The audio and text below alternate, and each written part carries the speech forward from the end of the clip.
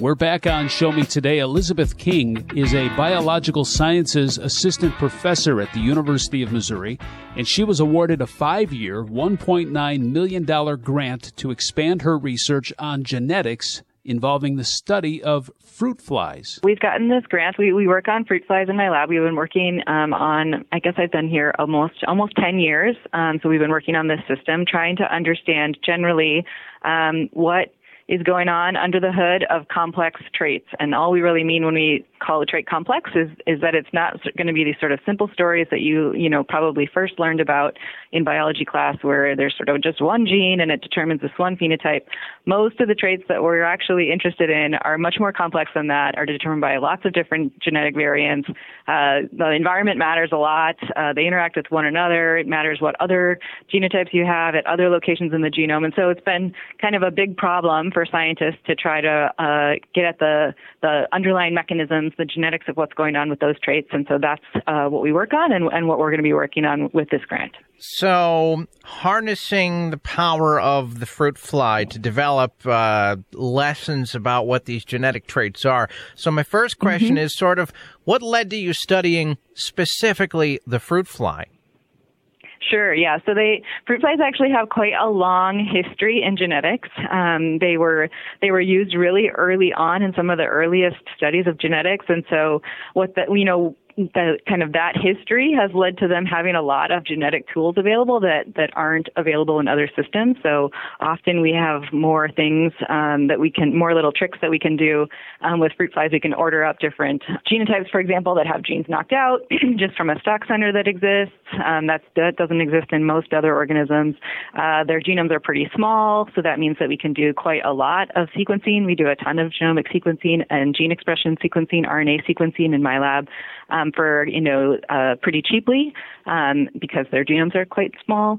And so we just kind of have like a lot of this background knowledge already on fruit fly model systems. There's a lot of different labs that are working on them. And so we can ask these questions in this system that aren't possible in other systems just because of all of the knowledge that already exists, all the data sets that are already out there that we might be able to pull together and figure out some answers to these more complex interrelated traits and things like that. And then we do also, one of the approaches that we take in my lab is we will actually evolve populations of flies.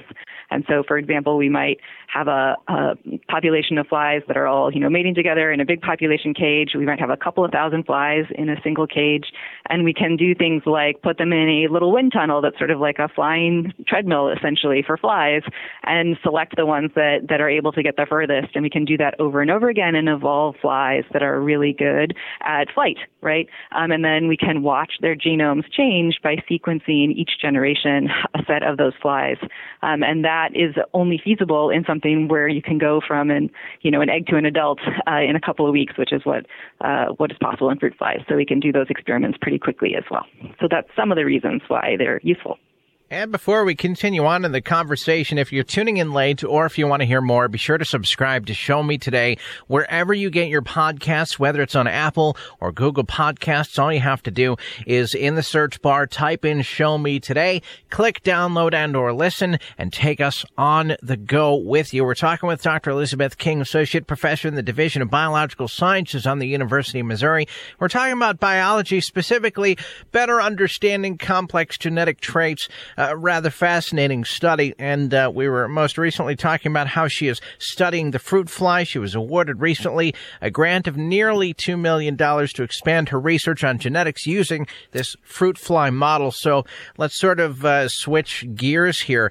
With what you discover and then what you apply, how is that then applied to, for example, humans? Sure. So, humans and fruit flies share some ancestry. All organisms on Earth share some ancestry, right? So it's not particular necessarily to that model.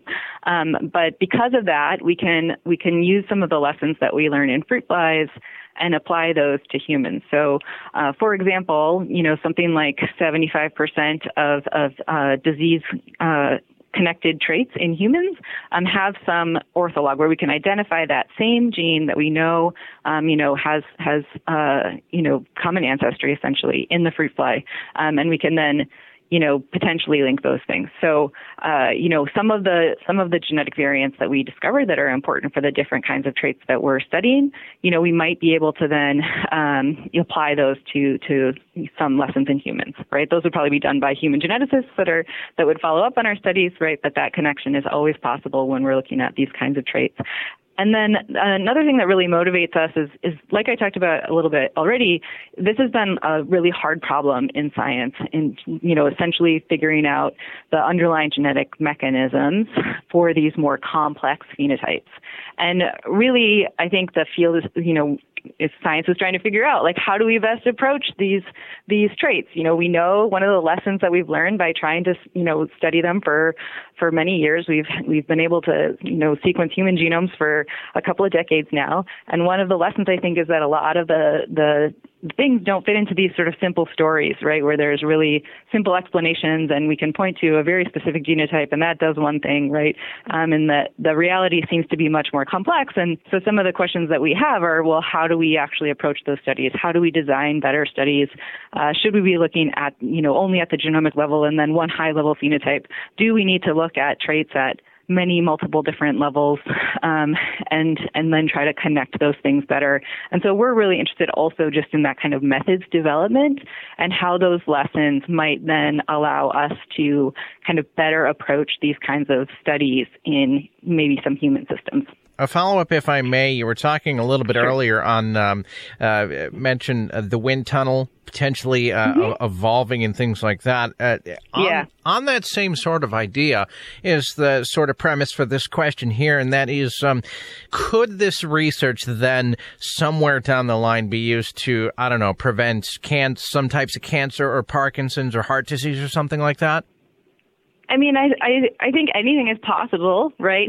In terms of sort of what we figure out, any lessons that we find out about, essentially the physiology that are underlying these kinds of traits, I think, it's hard to predict exactly where that could go, right? So, we are one of the traits that we're studying is flight. It's not the only trait. We're also studying things that are tied to, for example, lifespan and reproduction. And, the variants that we find there, certainly could have potential implications for all sorts of phenotypes that are connected to those things down the road. That's going to be, sort of further into the future, certainly, right? And probably not done exclusively in our lab. We are really a basic science lab. And so anything that is directly connected to humans, we would probably collaborate, or some lab that's working directly on human genetics would kind of take things over from there. But we're really hoping to kind of like get the ball rolling and sort of, see how we can better understand these traits in a sort of precision medicine type thing. How do we actually approach that if we want to get to the point where a genome in your medical file is actually really useful? Right now, it's useful for some traits, but for most of them, we don't really have quite enough knowledge yet. And so we want to try to figure that out a little bit better. And I guess on that same idea, the notion of, you mentioned lifespan, the idea that, our climate continues to change on a daily basis, and potentially using said research to apply to and adapting in a changing environment, whether or not we could potentially, live in either warmer or colder climates or just things like that. I'm just thinking out loud here. Sure. Yeah. One of the big goals of this grant is trying to understand, like, when does it really matter what your environment is to know what some particular genetic variant will have, what effect that will have on your phenotype, because those things can be really different, right? Different genotypes can cause different effects in different kinds of environments, whether that is, like you just talked about, some temperature environment, or whether it's your nutritional environment. That's something else that we work on quite a lot, is how your diet and your genome interact to produce some phenotype. And we already know that those things are also, have a genetic basis, how individuals respond to the environment. And so that's also a main focus and a great way to be able to use flies, because we can take the same genotype of flies and we can rear them in multiple different environments to try to actually observe those effects directly. Concluding question here, and that being, what is the path forward?